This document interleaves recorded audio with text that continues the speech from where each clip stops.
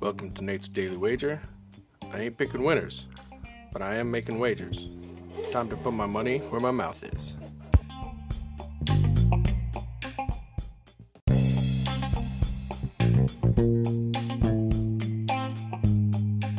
This is Nate's Daily Wager for September 6th, 2022. And, well, it went over, so that means that I lost.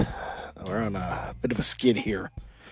Gotta turn this thing around. So, what better way to turn it around than to stick with what got you in this rut? Baseball, specifically the Dodgers and the Giants.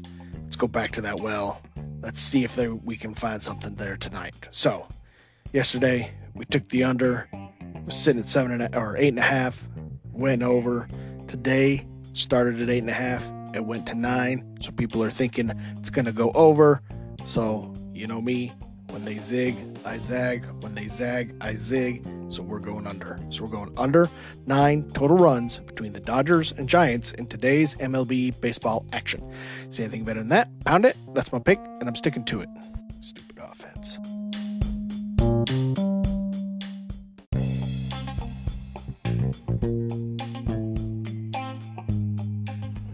Please remember to rate, review, subscribe in your favorite podcast application. Tell me how much I suck or how much money I'm making you.